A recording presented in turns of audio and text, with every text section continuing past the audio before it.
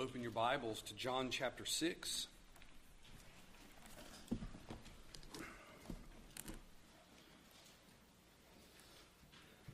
going to read verses 36 through 40 and then we'll pray. John chapter 6, verses 36 through 40, and then we'll pray.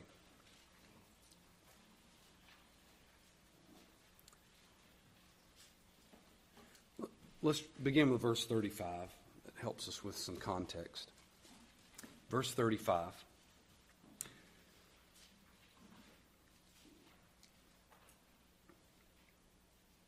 Okay. I love to hear the pages of your Bibles turning. That's a really good sign, and I never mind waiting to hear those pages turn. So don't feel bad. If you're searching for a book in the Bible and you can't find it, it's okay. Just keep searching. You'll get there. All right? John chapter 6, verse 35. Jesus said to them, I am the bread of life. He who comes to me will not hunger, and he who believes in me will never thirst. But I said to you that you have seen me, and yet do not believe. All that the Father gives me will come to me, and the one who comes to me I will certainly not cast out. For I have come down from heaven, not to do my own will, but the will of him who sent me. This is the will of him who sent me, that of all that he has given me, I lose nothing, but raise it up on the last day. For this is the will of my Father, that everyone who beholds the Son and believes in him will have eternal life, and I myself will raise him up on the last day. Let's pray. Heavenly Father, we praise you as we have been able to read and hear your word read, to pray the truths of your word and to sing the truths of your word. We now come and give thanks and ask mercy for a time of the preaching of your word.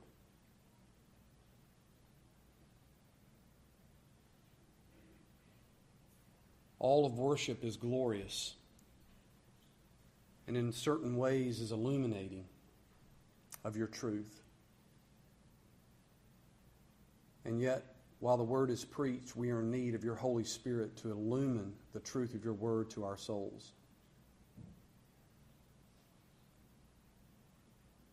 Lord, I know some among us have heard some of these truths preached numerous times in the last 10, 15, 20, 25 years. I pray they would be encouraged today. And these truths would be glorious to them all the more. Some have heard these truths preached very little, some not at all. Will you grow them? Strengthen them?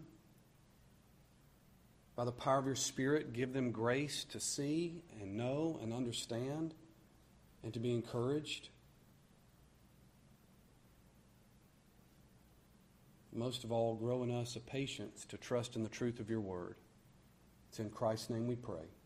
Amen.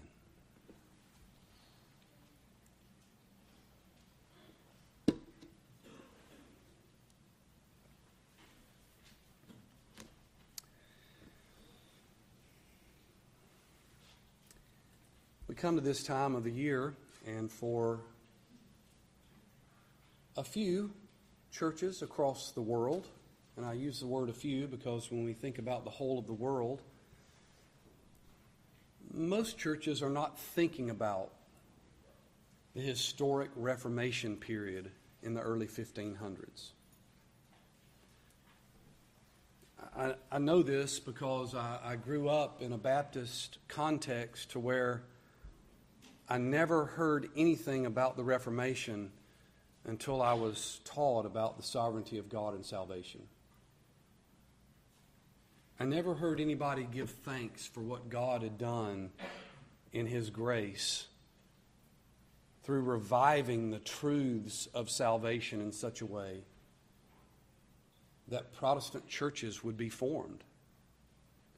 And they would be formed on a basis and a foundation of the biblical truths of God's sovereignty and salvation. I don't ever remember hearing in all of my years of Sunday school and growing up in a Southern Baptist church one time someone have a lengthy statement about Martin Luther, the Reformer. I don't even ever remember hearing John Calvin's name brought up. I remember hearing the word Calvinism in a very negative light a few times, but that was only for 2 or 3 people, and you could tell they had great disdain for that term Calvinism. I don't remember hearing about the man John Knox who God raised up. And I certainly never heard of John Owen, Thomas Manton, Thomas Watson. I never heard of men like Hansard Knowles, Benjamin Keach, Benjamin Bedome,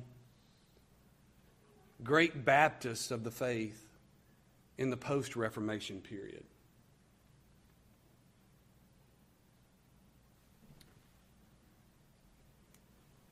And sadly, that means that the church has missed out on some of the greatest truths that uphold us as believers.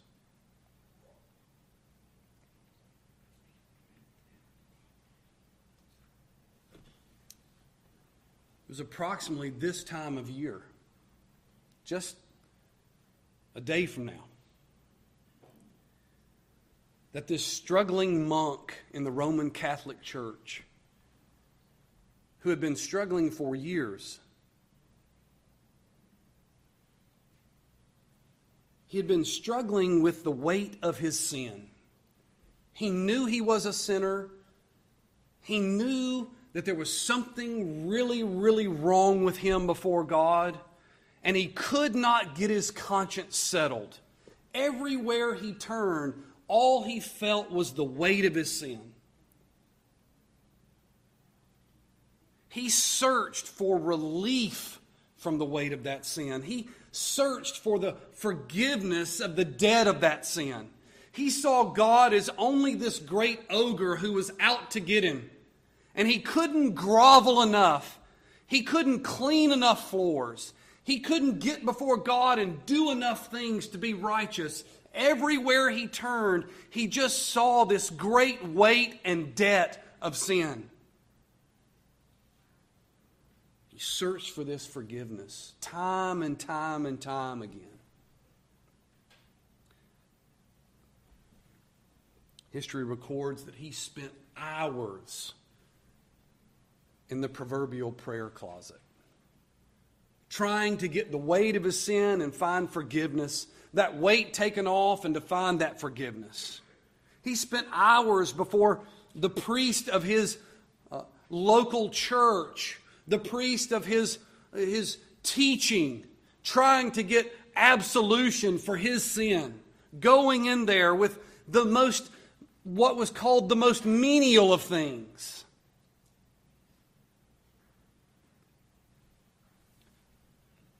He searched to have a hope in future grace without sin. He was searching because he could not find hope for his past, he could not find hope for his present, and he could not find hope for his future. Because all he saw and all he knew was the weight of his sin.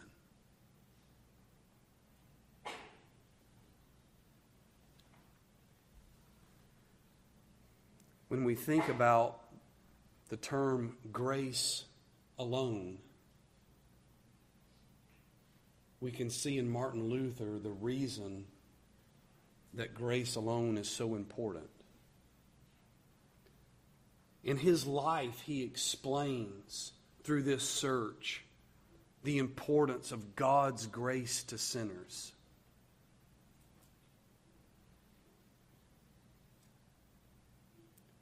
I think sometimes we miss how hard he worked to try to find some hope in the midst of all his sin.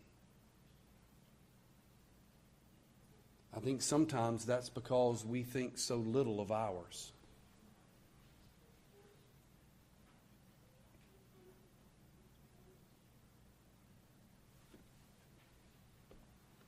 The whole need for grace is established in the very fact of our sin against God and the sin of unbelief.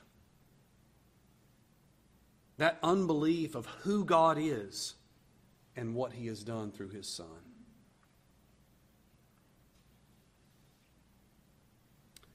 Some months ago, I was speaking to a pastor friend of mine, and he was kind of walking through this sermon series he had done called Grace in One Place. I stole the title of his sermon series for this message. He did a whole series on these verses out of John chapter 6, weeks of it. And as I began to consider all the things he had said and look at it, I thought, this is a great Reformation idea. Grace in one place. Just about everything the Reformation stood for is found in these verses.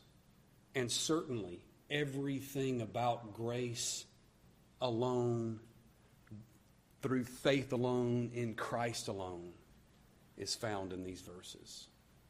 Maybe not in its most explicit terms and its greatest explanations, but they are found in some sense right here. Our Lord Jesus had come to a time of teaching His disciples. He had walked on the water. They were astounded by what the Lord Jesus had done. And He's continuing to be peppered with questions. And in verse 25 it says, when they found Him on the other side of the sea, they said to Him, Rabbi, when did you get here? And Jesus answered them and said, truly, truly, I say to you, you seek me not because you saw signs, but because you ate of the loaves and were filled. He says, do not work for the food which perishes, but for the food which endures to eternal life, which the Son of Man will give to you. For on Him the Father God has set His seal.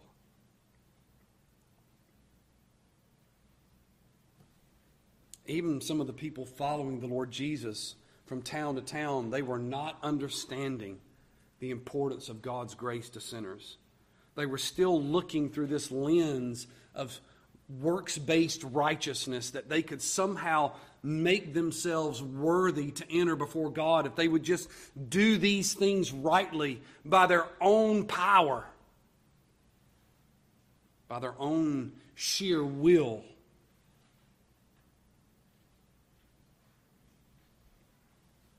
They had not come to see the serious weight of their sin, that they had absolutely nothing to offer God.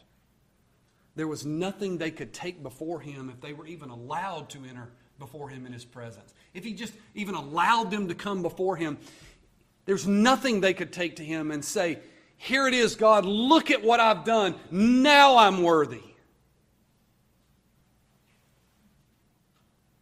They were still trying to find security in themselves. And Jesus was saying to them, no, I'm the bread of life. He who comes to me will not hunger, and he who believes in me will never thirst. But in verse 36, he wraps up this whole issue by saying, but I said to you that you have seen me, and yet do not believe. He's saying, here's the weight of your sin. You've been confronted with all of these truths. You've even seen the very Messiah Himself, and yet you do not believe. Now, how could you go before God and say, look at my righteousness, when the Messiah has been presented to you right there in your face, and you cannot and will not believe in Him?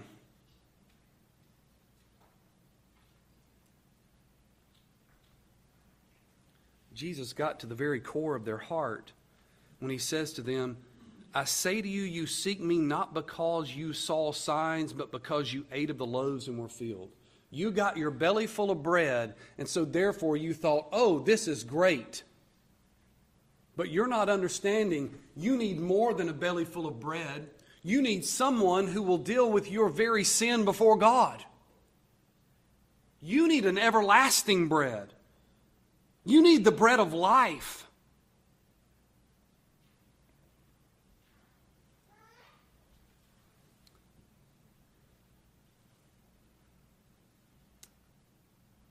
The sin of unbelief is the greatest sin we could ever imagine. And it's still a battle even for the believer. There are times that we walk in unbelief of God's promises because we're not living in light of those promises. But there is one thing we cannot do in our unbelief, and that is deny who God is and who His Son is that He has sent.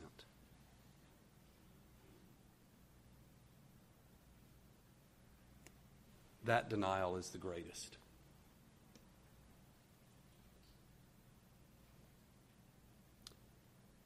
When Jesus comes to the end of this message, He gives a perspective on God's grace that is so enlightening that at the time it would have just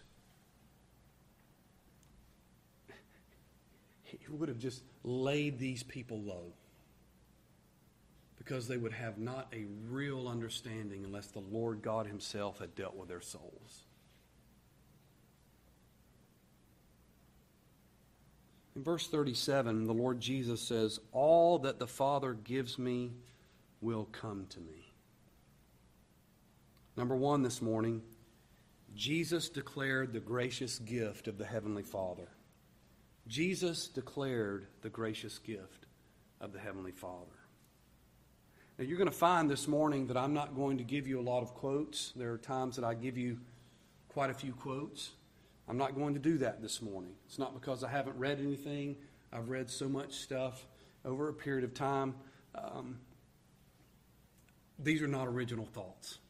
So that's just a disclaimer for anybody who wants to know. But you're going to find that you could go to many solid thinking pastors in history and find the context for these things in their writings as well.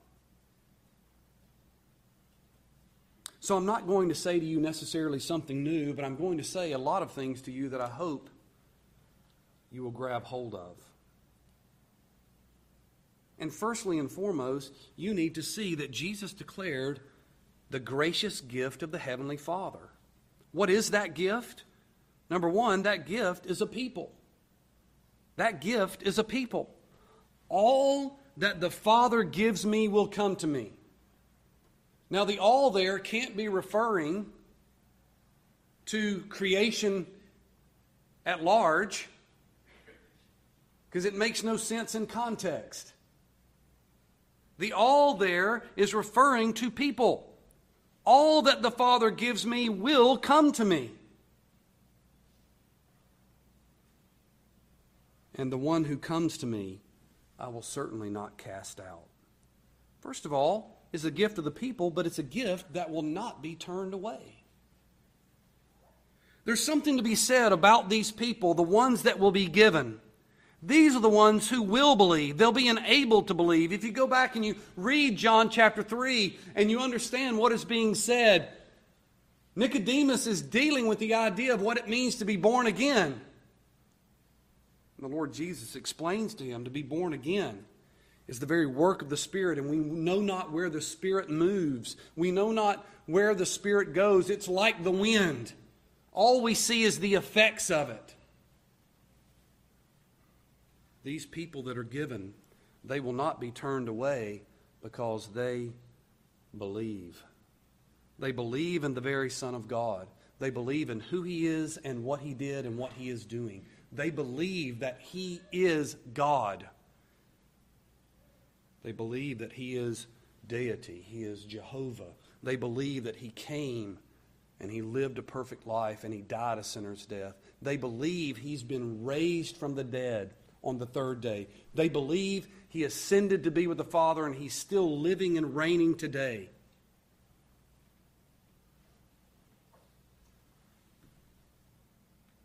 They believe He walked in human flesh, sinless human flesh.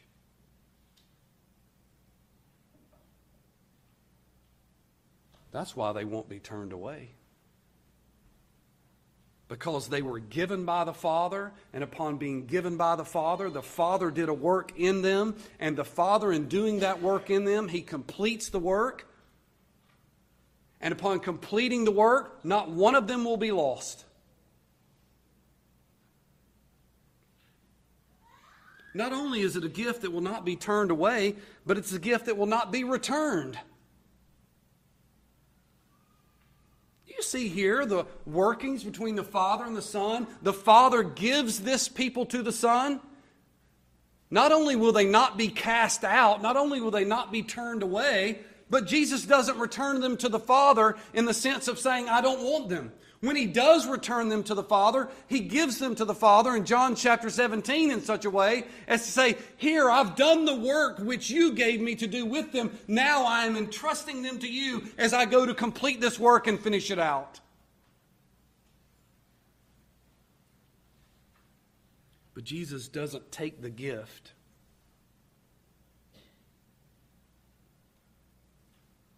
and return it to the Father and say, I don't want them. When the Father gives them, He receives them, and He receives them gladly. And not one of them will be cast out or turned away.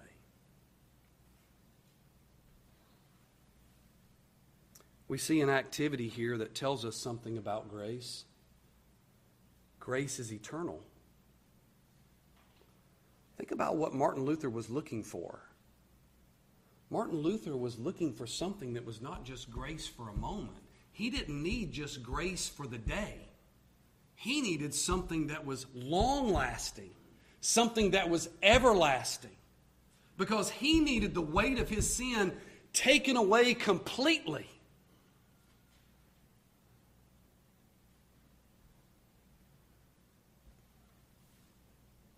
Jesus is declaring that the grace of God is an eternal grace.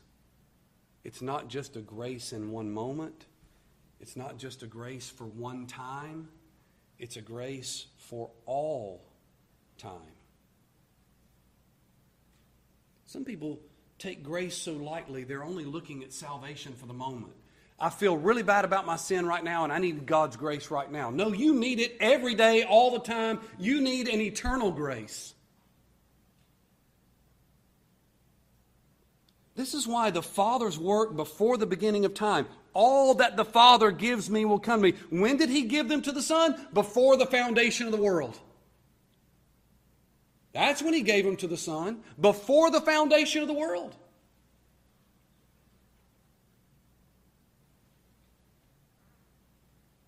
There was such an agreement between the Father and the Son that there was no way that the gift of this people would be turned away by the Son. And that means there is no way that those people will be turned away in all of eternity, because it's an eternal grace. It's an eternal grace.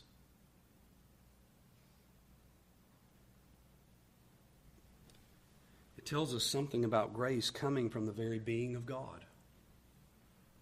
See, we often think about grace is something that God gives to us. In some sense, we've done something to earn it or gain it by what we did. But what Jesus is speaking about here is a grace that we have absolutely nothing in us that deserves it. We have no way to gain it. It's the gift that is absolutely so far beyond us, we could never apprehend it or comprehend it in its fullness. That's what makes it grace. It's something we don't deserve. We can't gain it. We don't merit it. God the Father had to do something before the beginning of time, or else no one would be saved. He had to choose a people before the beginning of time. He had to give them to the Son before the foundation of the world. They had to be this offering and covenant to the Son. That's the only way that we know for sure that the people would be procured, they would be kept. They would not be cast out.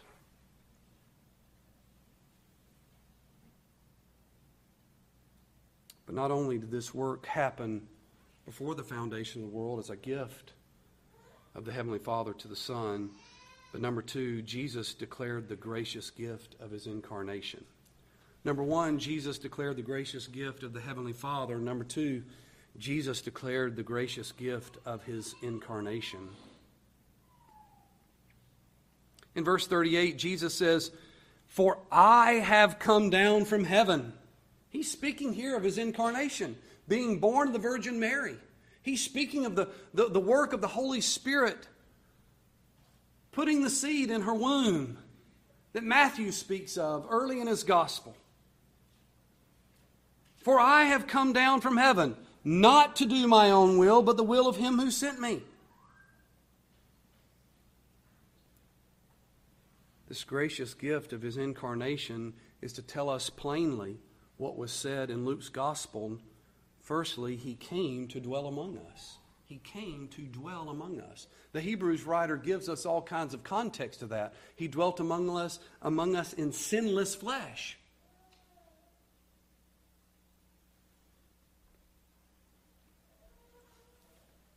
So far, is Jesus teaching anything where He's telling us, here's what you can contribute to the grace of God? So far, has He come to a place that He's offering to us any steps that we can say, well, here's what I can contribute to grace? So far, all He's told us is about the very work of the one true living God in three persons, blessed Trinity. God the Father, God the Son. And He's insinuating the very work of the Spirit. He says, "For I've come down out of heaven." He came to dwell among us.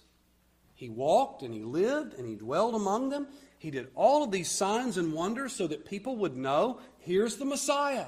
The whole work of redemption is being played out. That which was promised in the old covenant is being played out before the eyes of the Jews. They were seeing it right there. And Jesus says, you've seen it. You've seen me. You've seen my works. You've seen what happened, and yet you do not believe. You're just here because your tummies are full.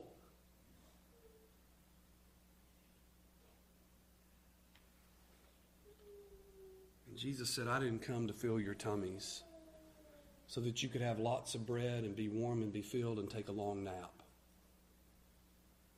I came to accomplish the very work of grace established by my Father before time began.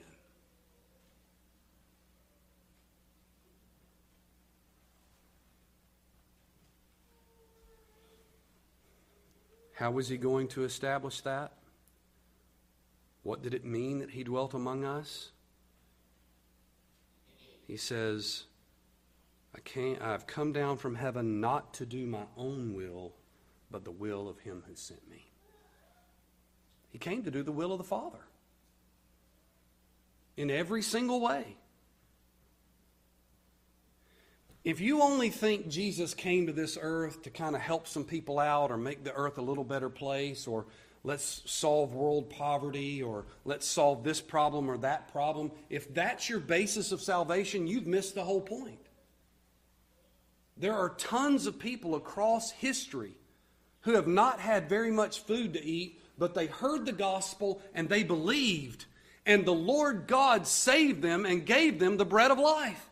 And they may never have had the kind of food we've had, but they will be in the kingdom of heaven when many tummy-full Americans will not be. It doesn't mean that we can't help people. It doesn't mean we can't be gracious. It just means the point of the gospel, first and foremost, is God's grace to sinners for salvation. Salvation from the very weight and debt of their sin, the very guilt of their sin, that guilt that Martin Luther lived with and struggled with for years.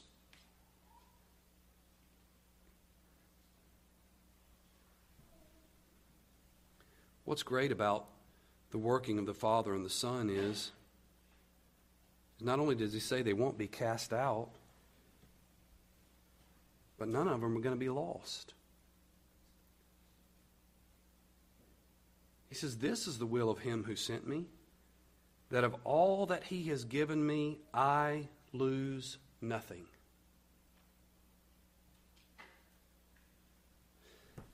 Think about it for a minute. If you and I can't do anything to earn our way into the kingdom of heaven, if I can't go to God and give God a list, God, Brandon Smith, here's my list. I did A, B, C, D, E, F, G while I was on the earth.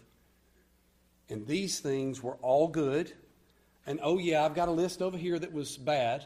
But I want you to compare those two lists, God, and see that I really did more good things than I did bad things. If God says, enter into my kingdom based on my list, then who's in control of salvation and what is grace? That's not grace at all. That's me proving to God that I'm worthy to be in his kingdom. Based on what I did, who I am, who I think I am. The Reformation restored a whole thinking of salvation that had been forced into the background of a man-based religion that said, come to God and plead before him and show him how good you are by doing penance. No. All the stuff that Paul unfolds for us in his letters, he's just unfolding these verses in great detail and in great work.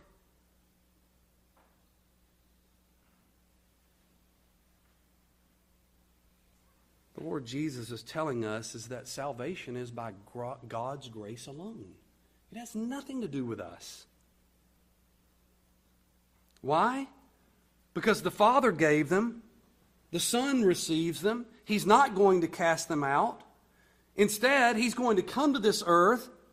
He says, here I am, I did it. I'm not here to do my own will, but the will of the one who sent me. And this is the will of him who sent me, that of all that he has given me, I lose nothing.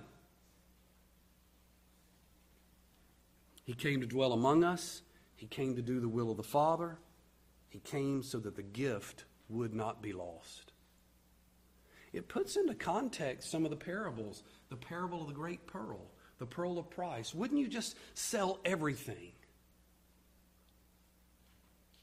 to have that great pearl?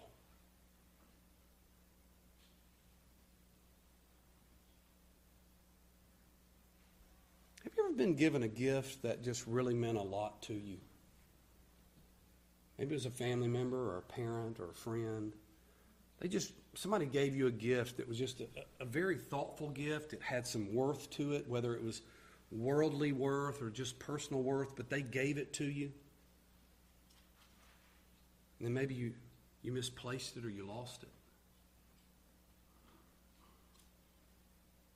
Have you ever been there? You know what kind of frantic state that puts someone in. Some years ago, I'd given Beth a gift, and she just loved it, and I was excited because she loved it so much. And then one day, I just saw that she was just really frantic. And at first, she didn't really want to tell me why she was so frantic. But then she told me that this gift, she had misplaced it or lost it, and she couldn't find it. And it meant so much to her. She searched all over the house, couldn't find it. We searched together, couldn't find it. And then she found it. And it was like, whew, this huge relief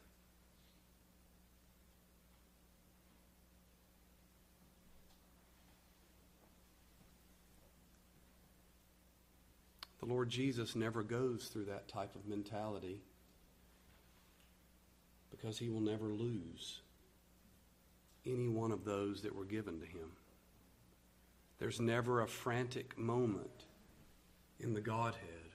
There's never a frantic moment in Christ himself that maybe one of his people might be lost, that he would lose the very gift of the Father. This is how secure God's grace is. Eternally secure it is. That Jesus can say, of all the gift, I will lose nothing.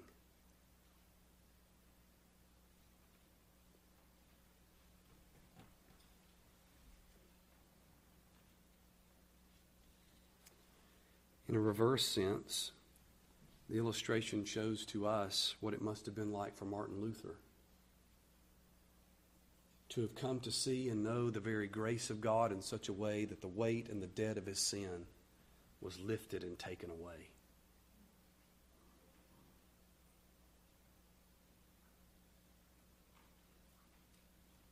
And for him to know on his dying day that no matter what happened to his body, because Jesus would lose none of the gift that the Father gave him, then he was secure and would not be lost. See, this is what an eternal grace does. This is what the gift of grace does. It's God's grace, not our merit. He gives the gift of his grace to sinners. He saves them. It's by his work that sinners are saved, through the person and work of his Son.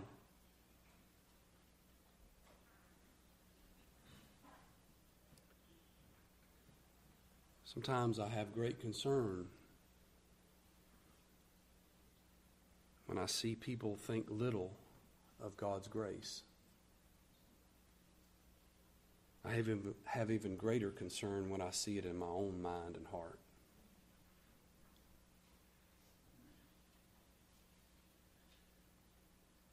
Thirdly, this morning, Jesus declared the gracious gift of eternal grace. Jesus declared the gracious gift of the Heavenly Father. Jesus declared the gracious gift of his incarnation. And Jesus declared the gracious gift of eternal grace. Verse 40 says, "For this is the will of my Father," it's kind of a restatement, "that everyone who beholds the Son and believes in him will have eternal life. And I myself will raise him up on that last day." Firstly, eternal grace is necessary for any hope of eternal life. If there's momentary grace, if it's just an influential grace for the moment, it's not eternal. And therefore you can't have eternal life. And Jesus is promising eternal life. This is one of the great promises of the gospel, is eternal life in the kingdom of heaven with God the Son, forever and ever, everlasting. That one will be in this eternal place of peace. There will be no more sin, no more tears, no more heartache, no more frustration, no more hurt.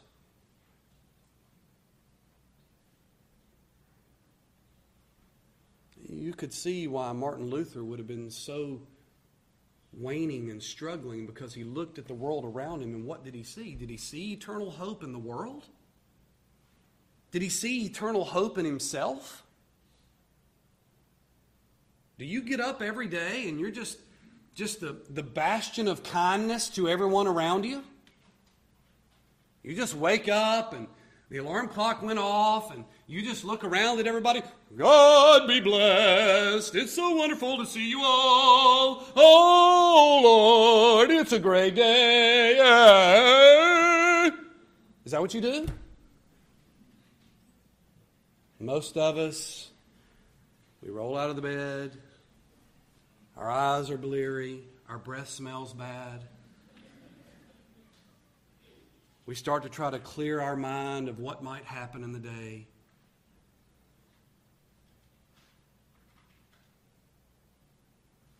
And it doesn't take us very long to where we've made some comment we shouldn't have. My eggs are cold. My coffee's not good enough. This didn't happen. That didn't happen. I began to think about what I might have to do to deal with this situation or that situation.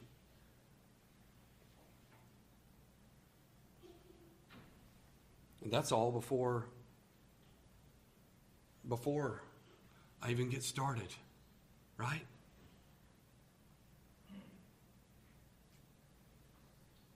I can't have any hope in myself. I can't have hope in you all as much as I love you. You're made out of the same sinful flesh that I am.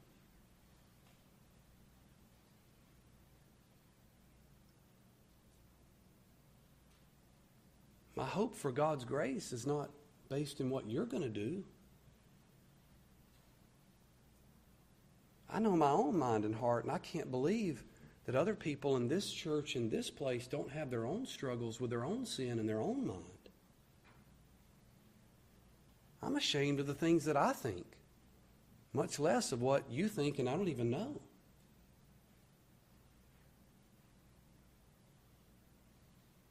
If there's any hope for the future, it has to be in God's grace alone. Because God's grace alone is eternal grace. And it's not just a future grace that God's going to deal with something in some future way to make everything better and everybody sings kumbaya together. No, this grace is eternal in the whole of its existence. Eternity past, present, and future. It's the whole of the order of salvation. God the Father giving a gift. God the Son receiving that gift.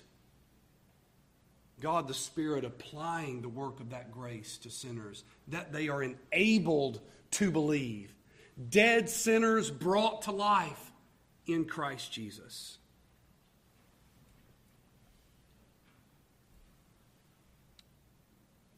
And that eternal grace is revealed and shown through that very work of the Spirit, that there are many who are repenting and believing in the Son of God. I think I was really struck these last few weeks as we had some of these missionaries in, once again, to hear them talk about what was going on. To think in a place like Cuba,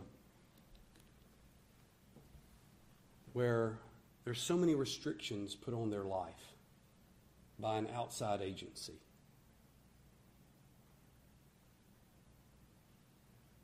You're given basically tickets or tokens as to what you can go buy at the grocery store, and that's all you can get is with what you're given with those tickets and those tokens.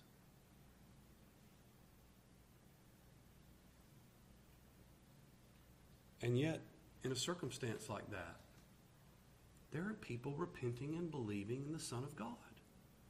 Not because their bellies are getting full, but because they are seeing their sin for what it is against God.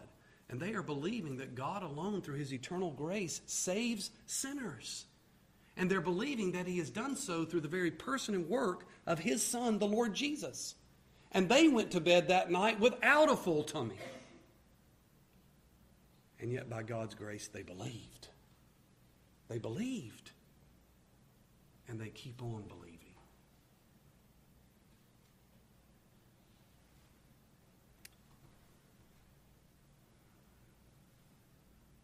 This gracious gift of eternal grace finishes the race to the end. In two places, verse 39 and verse 40, Jesus says, I myself will raise him up on the last day. This grace is so eternal.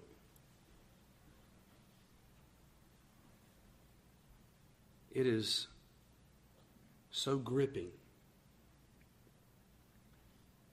that not even an earthly death, a bodily death, putting a body in the ground can separate someone from the God who saved them.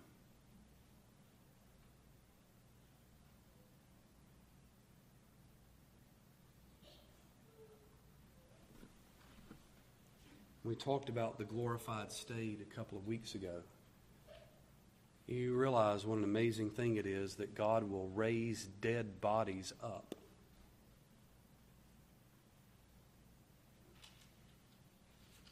And upon the return of His Son, raising them up. And upon the judgment and the work of God, He will accomplish a work to give glorified bodies to sinners. First of all, that God raises the dead is amazing in itself. Think about it.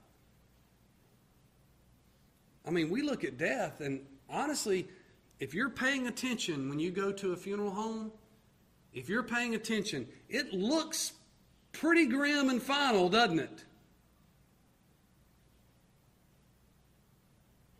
I mean, pay attention. Young people, you need to go to a funeral home when your mother or father goes. You need to see that body laying in that casket. You need to look at it and recognize this is what's happening. Your body is decaying. All of us will be there one day, even if caskets aren't still available in the United States. We will have a dead body laying somewhere. Looks pretty grim and final. I don't know if you've noticed. They can put all the makeup on if they want to. And perfume and everything else they want to do. Looks pretty final and grim. Jesus says, you know what? I myself will raise him up on the last day. I'll do it.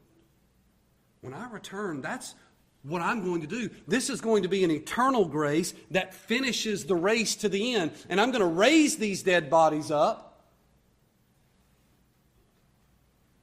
And I will lose not one of them.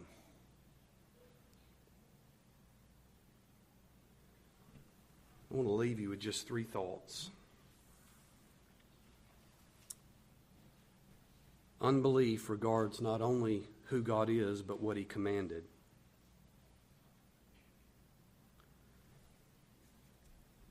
When someone says to you they don't believe in God, they're also saying to you, I don't believe in what He commanded.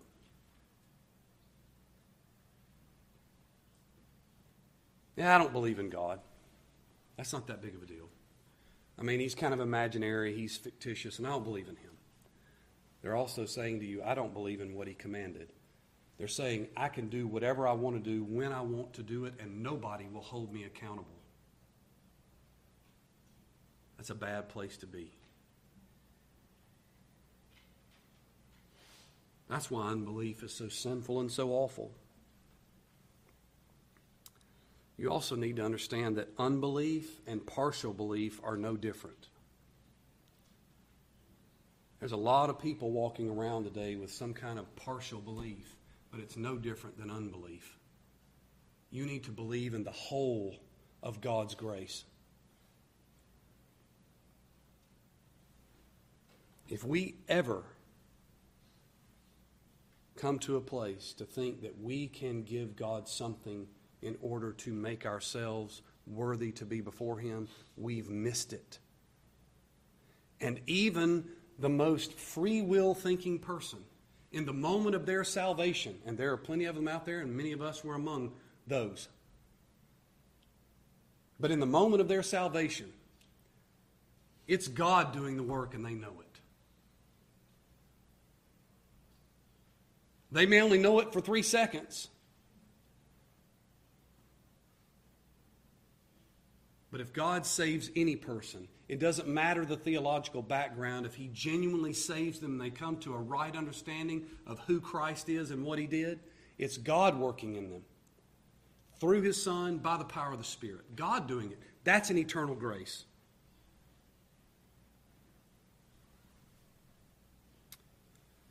Lastly, unbelief renders one hopeless. Unbelief renders one hopeless. You want to know why the world looks so hopeless? It's because of unbelief. Too many across this globe are trying to tell us how great they are.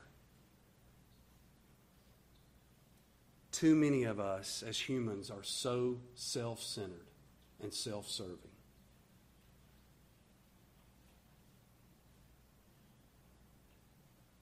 The only hope that we have in all of life is the hope of God's eternal grace. By grace alone we're saved, through faith alone, in Christ alone. That's what lifted the weight of that monk's sin, was God's grace alone to sinners. Let's give thanks. Heavenly Father, you've been merciful. For just a moment in this day, that we could glory in the truth of your word. We pray that the Spirit will do work according to these truths, and that you alone will gain the glory from anything that has been said that is worthy of the truth of your word. As we come to the time of your table, may we thoughtfully think through the truths that have been spoken. And may we come to this table thinking of that great gift of your eternal grace to us as sinners, that we would walk in repentance, being repenting repenters. It's in Christ's name we pray. Amen.